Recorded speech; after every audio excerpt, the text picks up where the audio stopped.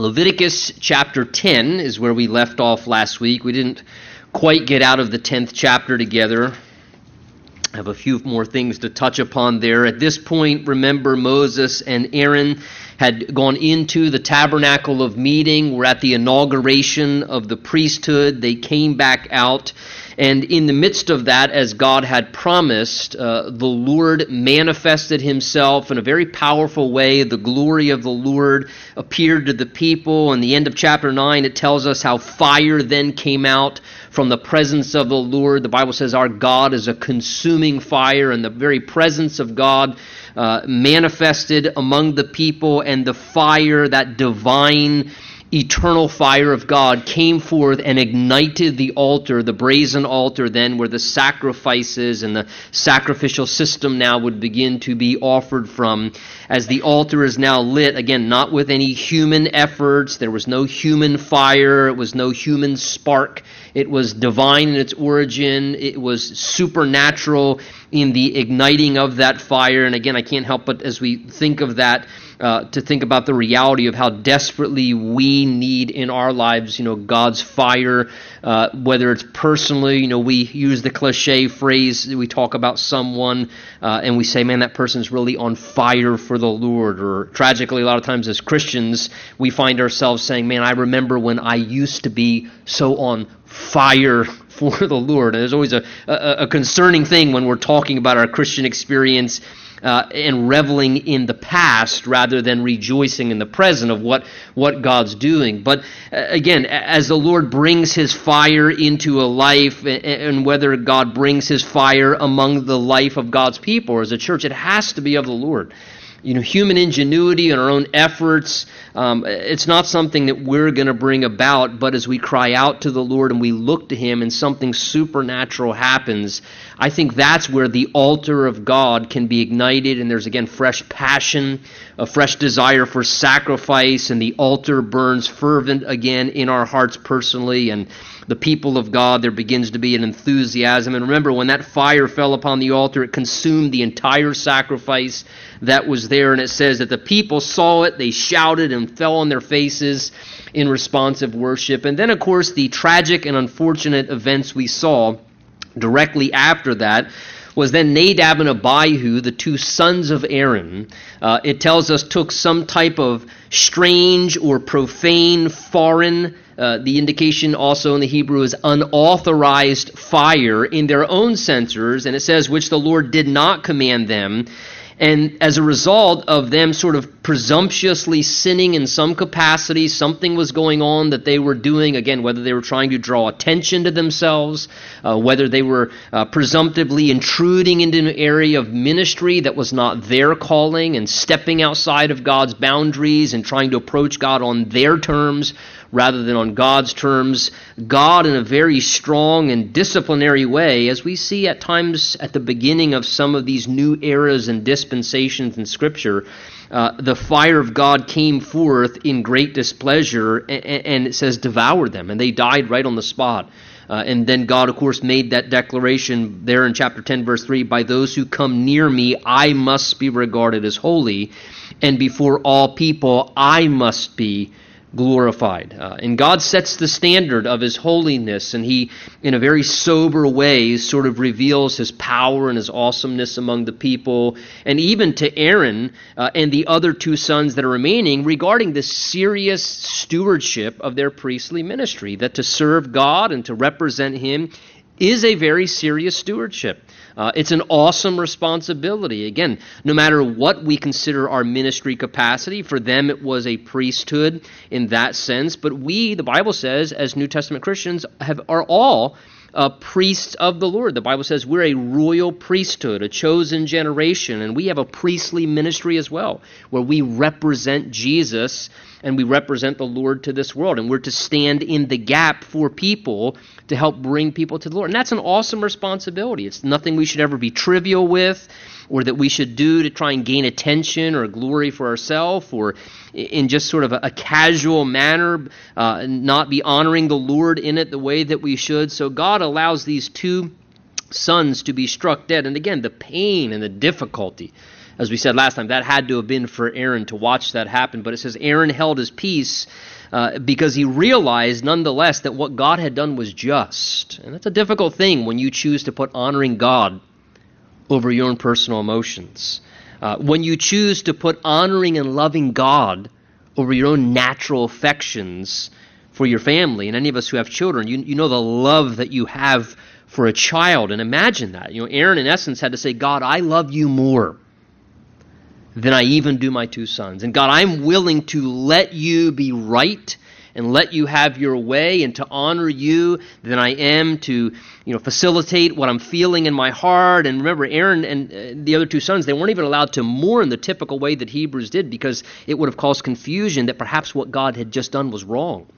So God told them they had to refrain because they were to put honoring the Lord over their own emotions and in a sense learning, as we said, that lesson where sometimes a part of serving the Lord means that in our lives that what we need to do is to stay faithful to the Lord and continue to stay on course. And at times, even when our emotions are contradicting everything within us that's saying quit, give up, and sometimes we have to be willing to say, God, obedience has a higher calling in my life than feelings or thoughts or things that I'm experiencing. And in the darkest, hardest hours like this, as Aaron, this tragic thing, he loses his own two sons. But yet, nonetheless, in the midst of that tragedy, he stood faithful to God. And that's a difficult place to be. It takes a great measure of maturity when we find ourselves in that place at times where we got to keep pressing forward despite tragedies and hardships and difficulties that we go through that put a great pressure on our emotions and those kind of things. Well, God gave then some further instructions to Aaron. And then ultimately, as a result of that, speaks to Aaron and the other two sons, telling them in this chapter to continue to go forward with the offerings as they were prescribed by God's instruction to do. Look with me down in verse 16. A little bit of a difficulty then begins to happen after these events as the backdrop. It says, Then Moses made careful inquiry about the goat of the sin offering. And the reason why is because there was just a major dilemma that took place in the priesthood. The first day on the job, they've already lost 2 employees. So this was a serious thing. So Moses is concerned, and he looks into how these offerings were being handled according to God's instruction. And he says he sees the sin offering, there it was burned up. And again, remember, it was to be eaten. That was the due of the priest. They were to partake of that which was left from the offering, to eat it in a holy place. And it says Moses was angry with Eleazar and Ithamar. This is the other two sons of Aaron. Notice the Bible says who were left. In other words, look, this is all we have left here. We need to be careful. These are the only two sons we have left. And he was angry with them, saying, verse 17, Why have you not eaten the sin offering in a holy place, since it is most holy, and God has given it to you to bear the guilt of the congregation and to make atonement for them before the Lord? See, its blood was not brought inside the holy place. Indeed, you should have eaten it in a holy place, as I commanded. And then Aaron speaks up and says to Moses, Look, this day they have offered their sin offering and their burnt offering before the Lord, and such things have befallen me. Again, these very horrible, in other words, Moses, this was the worst day of my life. I just lost 2 of my children. And he says, if I had eaten the sin offering today, would it have been accepted in the sight of the Lord? And verse 20 says, So when Moses heard that, he was content. So Moses here, understandably, is alarmed because there's a little bit of an erroneous handling of the way that protocol was given to them of how they were to handle the sin and burnt offering in that day. But it seems from what's being described in the text here and the fact that Moses was content with that explanation, in essence you have Aaron saying, Listen, Moses, this was the worst day of our life. We just lost 2 family members, and we weren't even allowed to grieve in a typical way, and maybe the emotional overload. Moses, we didn't have an appetite. If you've ever been through a really hard time or a painful experience you're going through, you're under a lot of stress or the death of a loved one, and what are you usually trying to tell people in that situation, if it's not, look, have you eaten today? You need to eat some, because you kind of lose an appetite, and that could very likely be the situation. Or Moses, how can I eat anything? I don't even have an appetite. I understand it was allotted to us as our due. But Moses, think of what's just befallen us. And it says Moses here graciously, when he heard that, he settled down, and he was content with that response, and he didn't push the issue any further. And again, just a beautiful picture of, again, a measure of grace being extended here. Again, it seems that this was not sort of a purposeful transgression. It wasn't an intentional deviation. This was just something where, yes, they didn't perfectly in the way they should have, whether because of emotional overload or just overlooking because of the stress and the weight of all that they were under in the tragedy that had just happened. They didn't perfectly comply with everything that they should have done according to their priestly instructions. And Moses says, that's okay.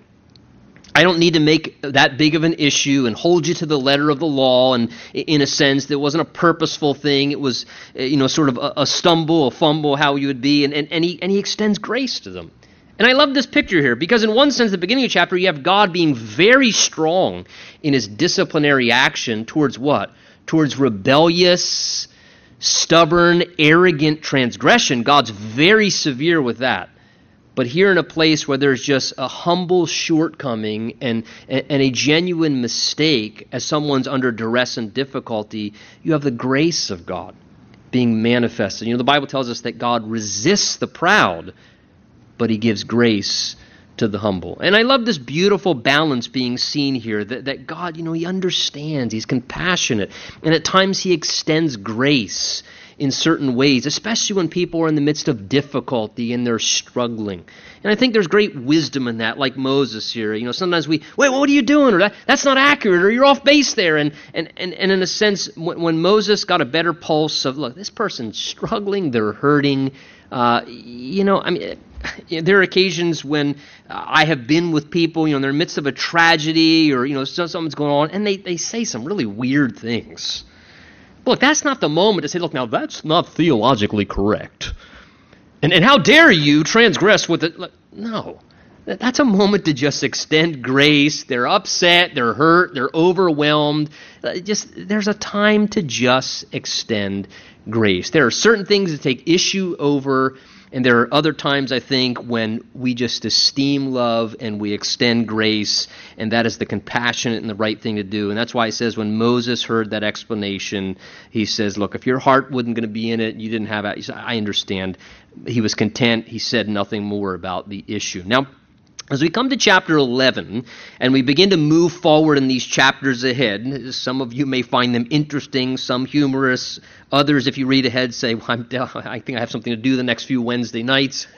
Because we're going to come now to a section in the book of Leviticus where God gives instructions regarding guidelines that were to be observed by the Jewish people in their everyday living. He's going to give guidelines and instructions regarding their diet and the dietary codes they were to live by. He's going to give instructions and guidelines regarding childbirth and how they were to handle that specifically, instructions regarding death and how to deal with a dead body, whether of an animal or of a person. He's going to give regulations regarding hygiene and sanitation and bodily fluids and all types of things here. And chapter 11 now really gives to us the implementation of the dietary code that God gave to the Jewish people.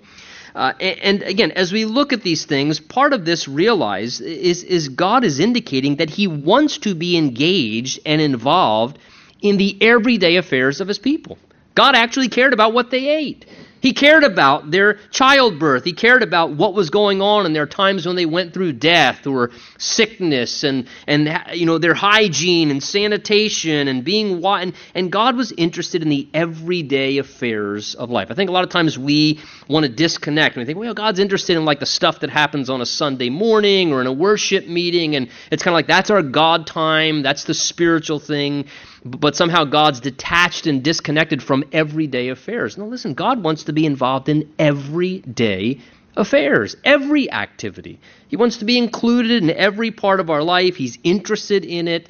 He's concerned. He has a sense of interest in being involved in everyday affairs. And chapter 11 gives to us now, first, this dietary code for the Jewish people. And again, a few reasons as we go into this. No doubt that God was giving this to the Jewish people. First of all, it becomes very evident if you study or research some of these things, as some have done extensively. Obviously, there were practical purposes and benefits to God giving this dietary code to the people. The dietary code he gives here offers protection and health benefits. Remember, when they left from Egypt, which was a very bizarre place with all kinds of pagan practices, health-wise, food-wise. They were then heading into the land of Canaan, which again was another place, and if you research and do some historical research, you can see they had all kinds of bizarre things that they ate in concoctions when people were sick. So there was a lot of really bizarre practices that were very grotesque and unsafe and unhealthy. So God gives the Jewish people these instructions, no doubt, to provide to them some sanitary instructions to avoid disease, to avoid certain sicknesses that they could experience, and as well to eat in some of these ways granted them some health advantages. We know that. There was a book that was written years ago. Some of you may have read it or be familiar with it. That was done by a man called None of These Diseases.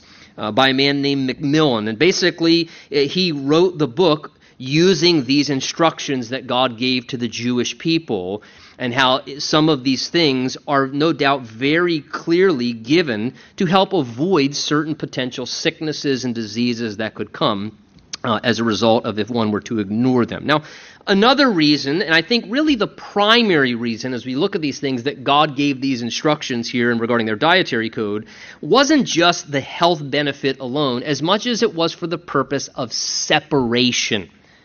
That it was a way when they ate in this manner, according to these dietary codes, it allowed them to differentiate themselves from all the other peoples and nations around them.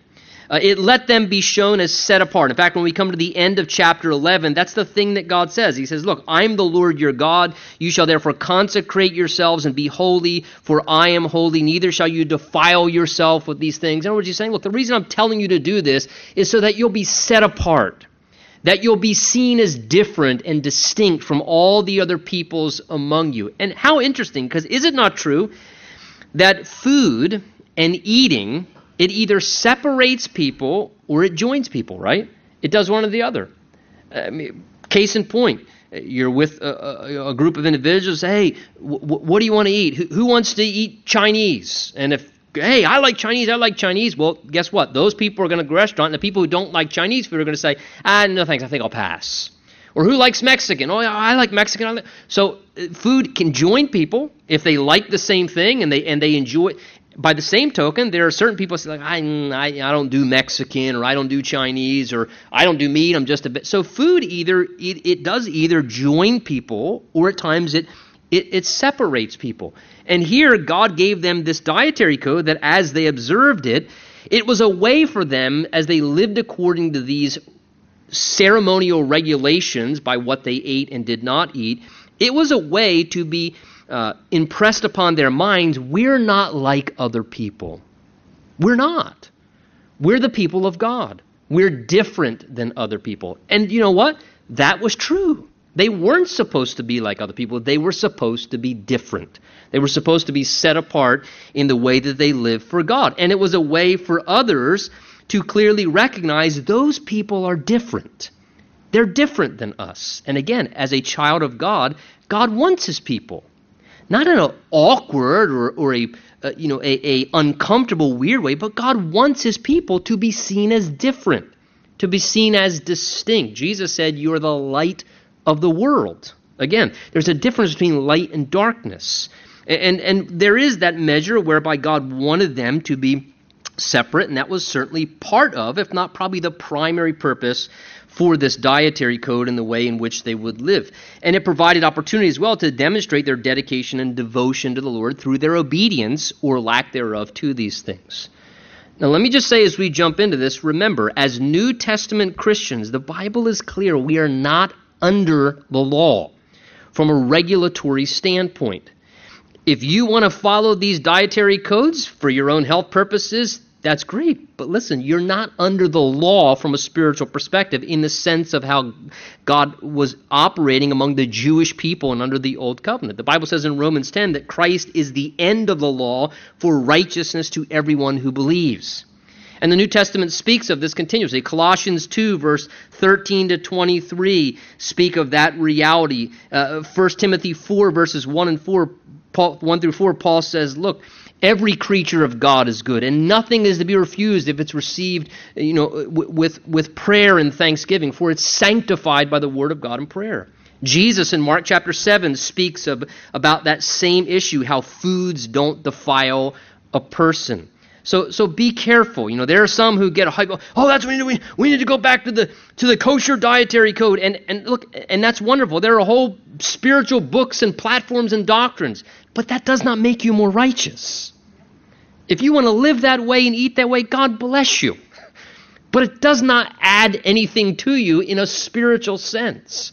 And it's not even something that God mandates or requires of us. Now, he begins, verse 1, by saying, the Lord said to Moses and Aaron, saying, speak to the children of Israel, and say, notice, these are the animals which you may eat among the animals that are on the earth. So these are the permissible type animals.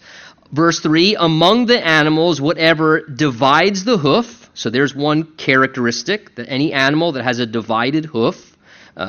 And also having cloven hooves and chewing the cud, that you may eat. So 2 requirements were necessary to determine if it was an acceptable or a clean animal to eat. First of all, it had to have a cloven hoof or a divided hoof, like a camel, things of that that nature. And it then also had to have the capacity in the way it ate that it chewed the cud. And if you know what that is, chewing the cud is basically a reference to an animal that has either multiple stomachs or a way in which it digests whereby it eats something at first and then it brings it back up and then goes back through the eating and digestion process more than once to draw out as much nutrients as possible out of the food. So these were the 2 characterizing things that had to exist. It had to be an animal that chewed the cud, and it had to be an animal that had a divided hoof. Now, just by way of spiritual application, isn't it interesting? What determined an animal's cleanness, what determined a clean animal or its cleanliness, was how it walked and what it ate. And I think, boy, isn't that interesting? What determined cleanliness was how it walked and what it ate. And I think there's certainly a spiritual application there for us. Oftentimes what determines the cleanliness, the healthiness, the acceptableness of things from a spiritual perspective are directly dependent upon how we walk and what we eat or what we ingest or digest. So these were the 2 requirements, and then we just begin to get some expansion. Notice verse 4, he says, nevertheless, these you shall not eat among those that chew the cud or those that have cloven hooves. The camel, notice, didn't qualify because, notice, it chews the cud but does not have cloven hooves and is unclean to you. The rock hyrax or the coney is what basically is being described there because it chews the cud but does not have cloven hooves. It's unclean to you. So these, again, chewed the cud, but it didn't have the cloven hoof. So it couldn't just have one of the characteristics. It had to have both. The hare, verse 6, or what we might call the rabbit, because it chews the cud, but does not have cloven hooves, is unclean to you.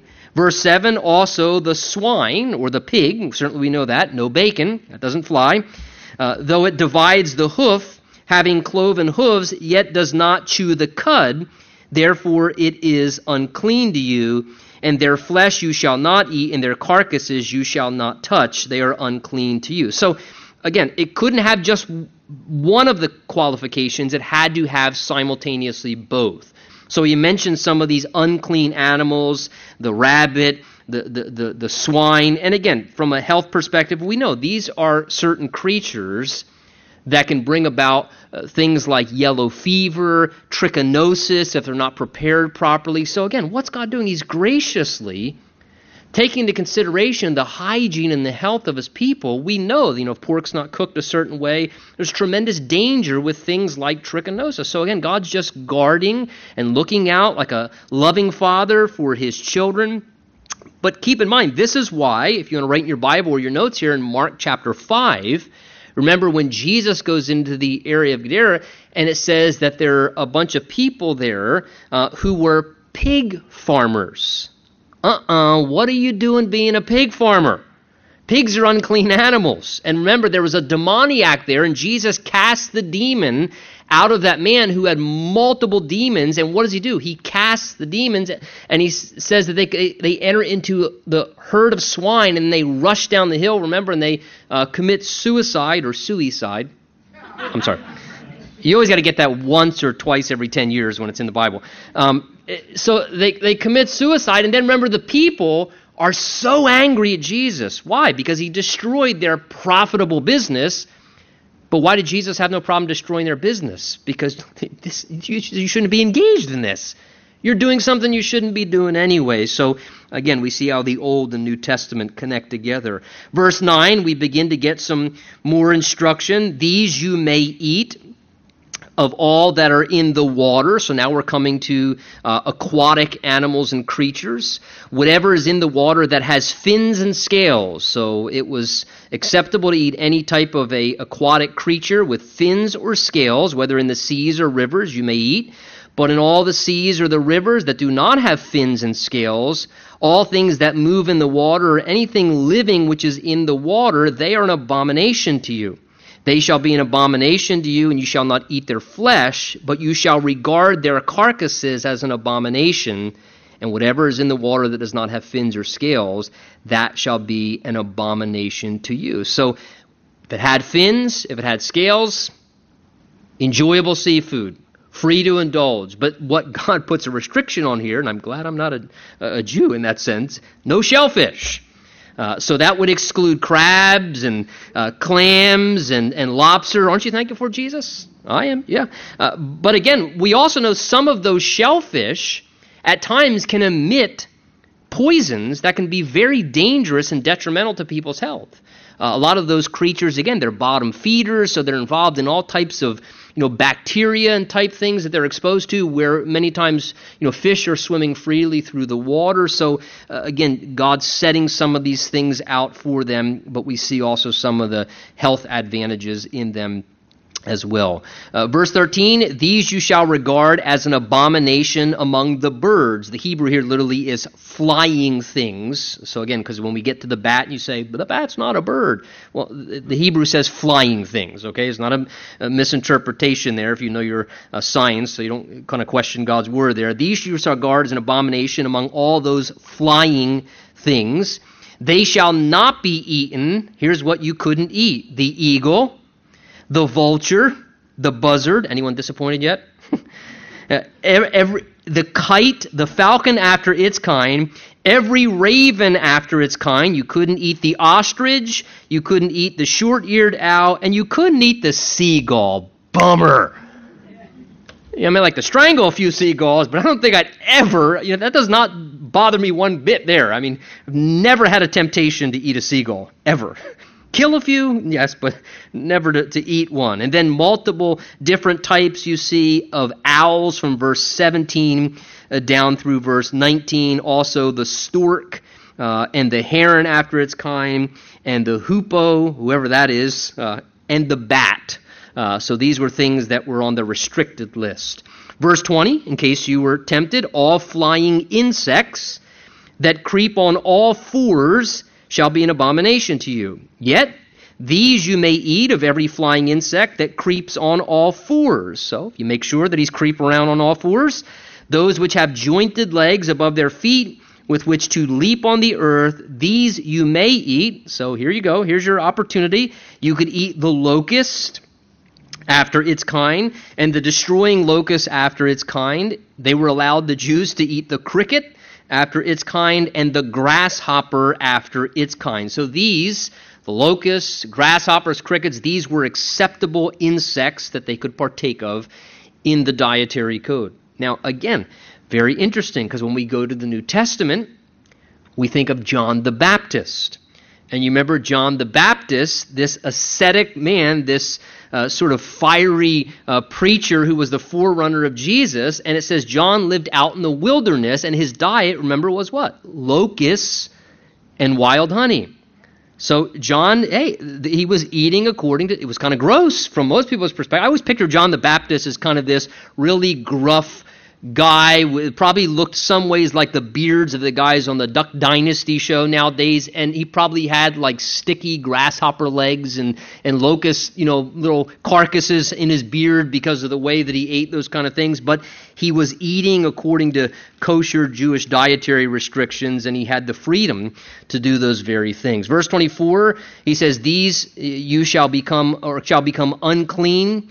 Again, notice now, whoever touches the carcass of any of those things. So again, if you found any of those animals that were unclean, that were dead, if you just came in contact with the carcass, then you would be unclean until the evening. You had to wash your clothes, and you would be unclean until the evening, ceremonially unclean. Verse 27, "And whatever goes on its paws among all kinds of animals that go on all fours, those are unclean to you. Whoever touches any such carcass as well shall be unclean until the evening, and whoever carries any such carcass shall wash his clothes and be unclean until evening. It is unclean to you." So again, on the restricted list, any animals you could not eat that had paws. So in this sense, it's referring to the obvious. No kitties, no dogs, again, no lions, tigers, bears, these were restricted.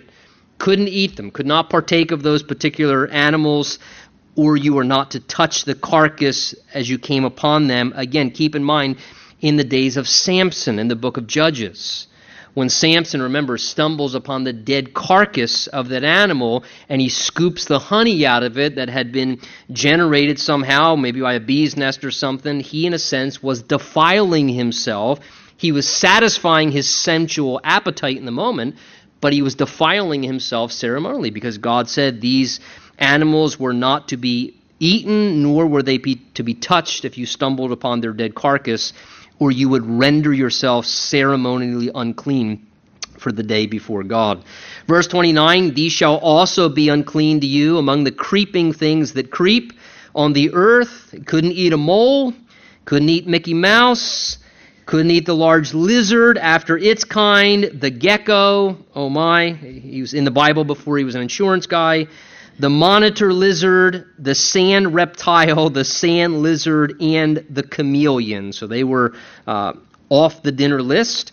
"These are unclean," verse 31, "to you among all that creep, and whoever touches them will be unclean until evening.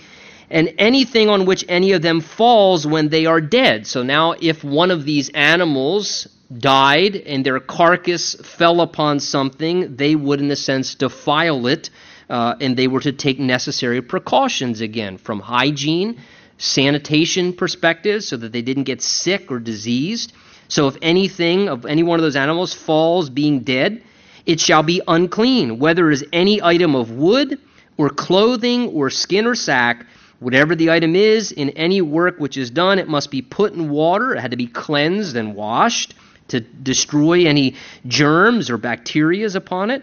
And it shall be unclean until evening. You were to set it aside and refrain from using it.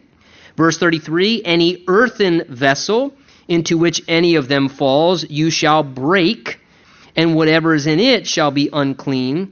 In such a vessel, any edible food upon which the water falls becomes unclean, and any drink that may be drunk from it becomes unclean. And everything on which a part of any such carcass falls shall be unclean, whether it's an oven or a cooking stove, it shall be broken down, for they are unclean, and shall be unclean to you." So again, the earthen vessels, because they were porous material, the germs, the bacteria, again, God in his incredible wisdom, knowing that bacteria and germs in microscopic form could be lodged in these things, God said, look, if that's the case, if you find a dead mouse or a rat or something in an earthen vessel, look, don't be cheap. Say, we can still salvage it, honey. We can still salvage it. God says, no, break it.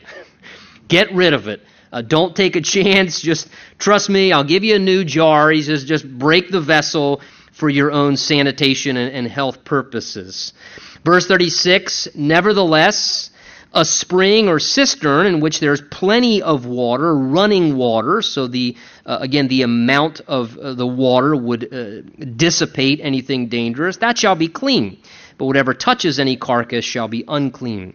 And if a part of any such carcass falls on planting seed, which is to be sown, it's still dry at this point, then it was still usable seed. But if water had been put on the seed, the idea is if it had began to in any way flower or blossom, any greenery began to sprout where there was life on that vegetable or plant, then it would become unclean. Verse 39, and any animal which you may eat dies, he who touches its carcass shall be unclean until evening, and he who eats of its carcass shall wash his clothes and be unclean until evening. And he who also carries its carcass shall wash his clothes and be unclean till evening. So if you had to move the carcass, in a sense, you were rendered ceremonially unclean. You were to, out of respect, to not defile others or defile the things of God, you were to refrain from any type of religious or ceremonial activity for the day. You were to stay back.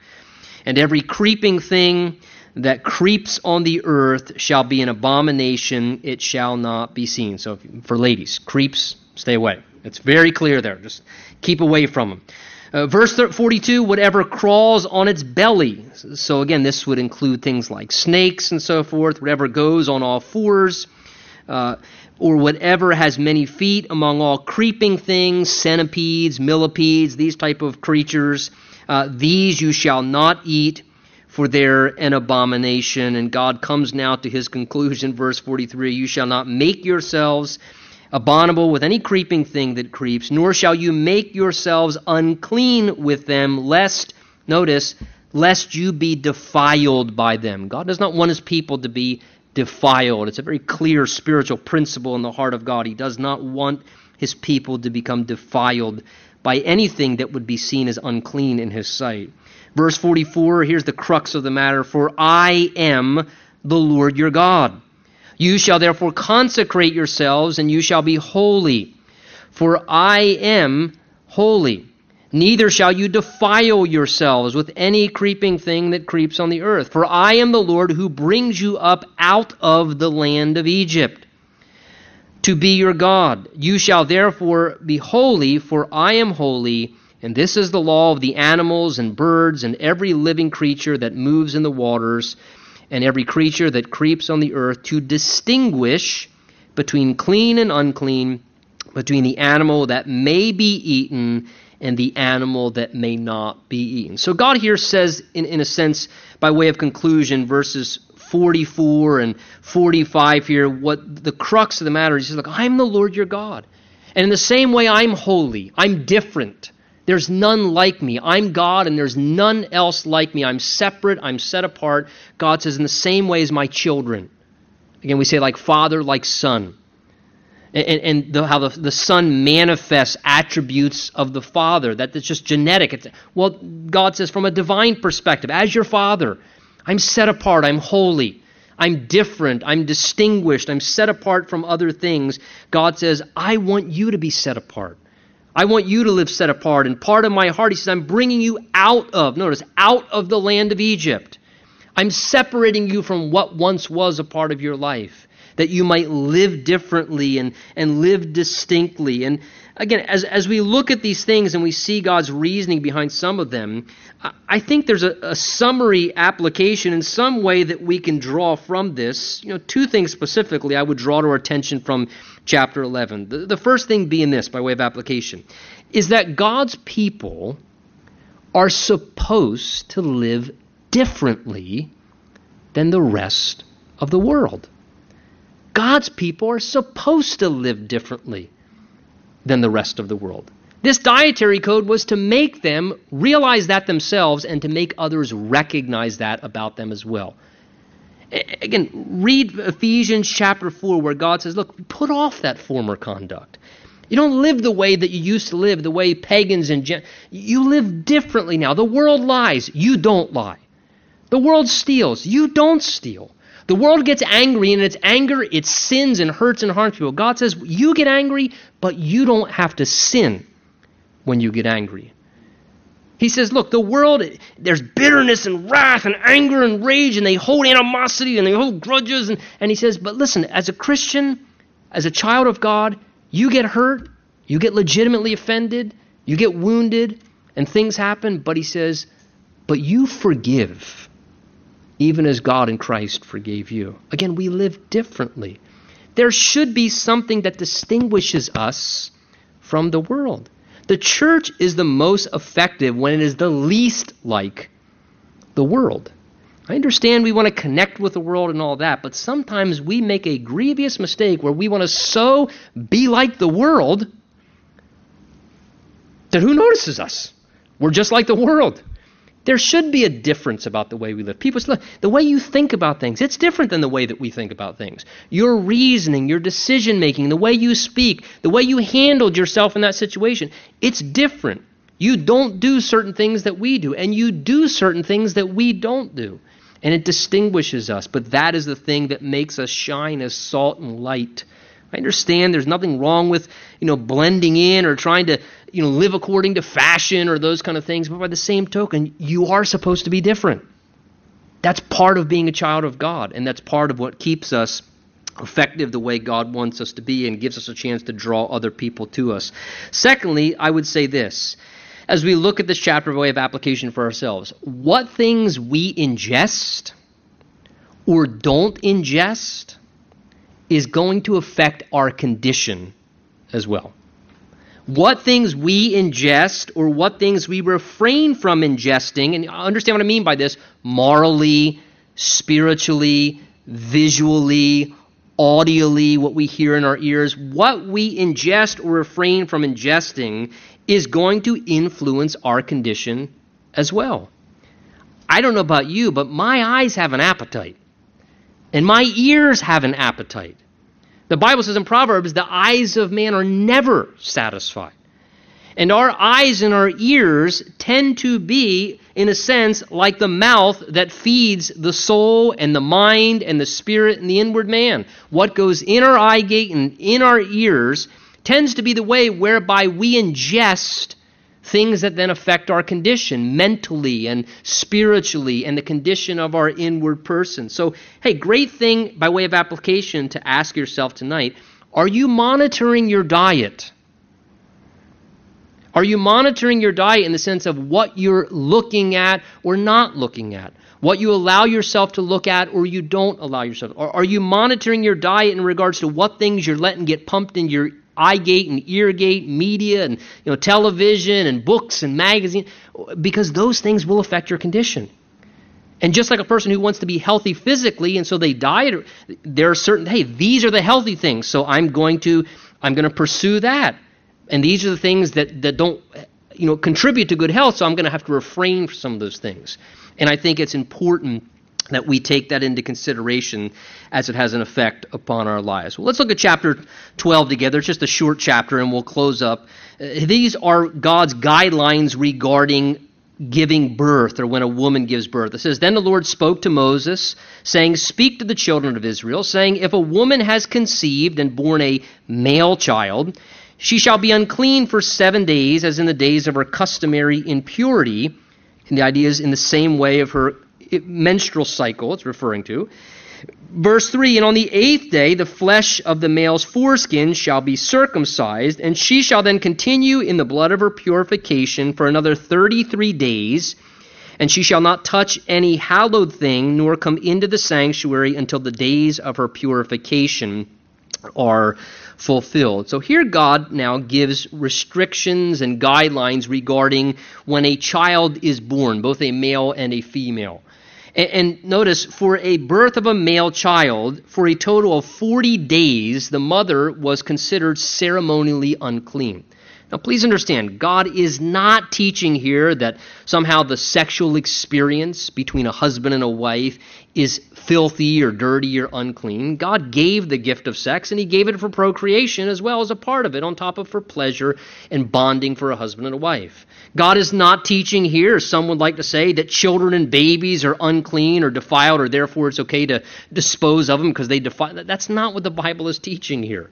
That contradicts the rest of Scripture. God was giving, if nothing else here, a time of respite and break for that mommy who just delivered a child and a newborn baby, where basically for about a month's time, she detached from everything and had time to rest and refrain from her regular activities.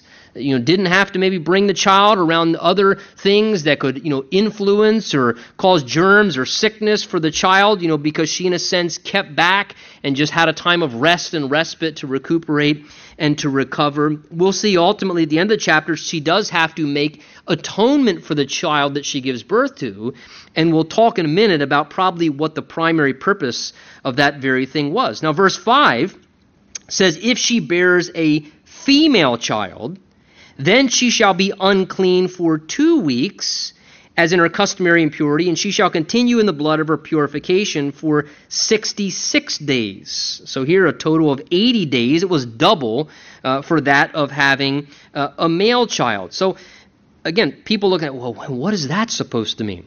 I have no idea. I legitimately have no idea. And I read commentaries and hear other people try and comment on that. Well, the reason why is this and that. Honestly, I think it's all speculation. I have no idea why. It's one of those places I put a question mark on my Bible. I don't know why. God says this long if you have a boy, this long if you have a girl. I'm sure God had a reason. I trust him. He's a righteous and a wise God. There was some purpose. I'm not going to touch it. I would like to keep some of my friends and not drive more people out of the church. So I'm not going to address that. I have no idea. This was God's. Sometimes God gives instruction and we don't understand the reason why. We just obey. In faith. Lord, I don't understand why you give that instruction, but if you give it, I'll obey it. So God here gives this 40 days for the male, 80 days for the female. Notice verse 3, I forgot to touch upon it there. On the 8th day, the male child was to be circumcised. Remember, that was from Genesis 17. That was part of the requirement for a Jewish male. God gave the rite of circumcision. And I just want to point out here quickly God's mercy in this and God's wisdom. The male child was to be circumcised on the 8th day.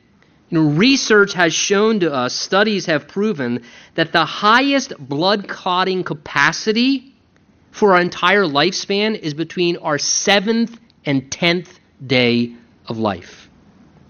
Up to the 7th day, that's why today when they circumcise a male child, they give them a shot of vitamin K or something to help with the blood clotting capacity when they want to do the circumcision and send them home. And of course we know circumcision does have health benefits and advantages as well.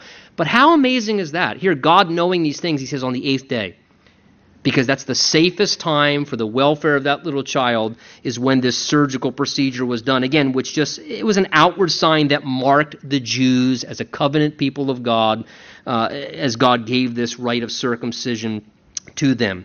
Verse 6 says, when the days of her purification are fulfilled, whether for a son or a daughter, she shall then bring to the priest a lamb of the first year as a burnt offering, and a young pigeon, and a turtle dove, and a sin offering to the door of the tabernacle of meeting.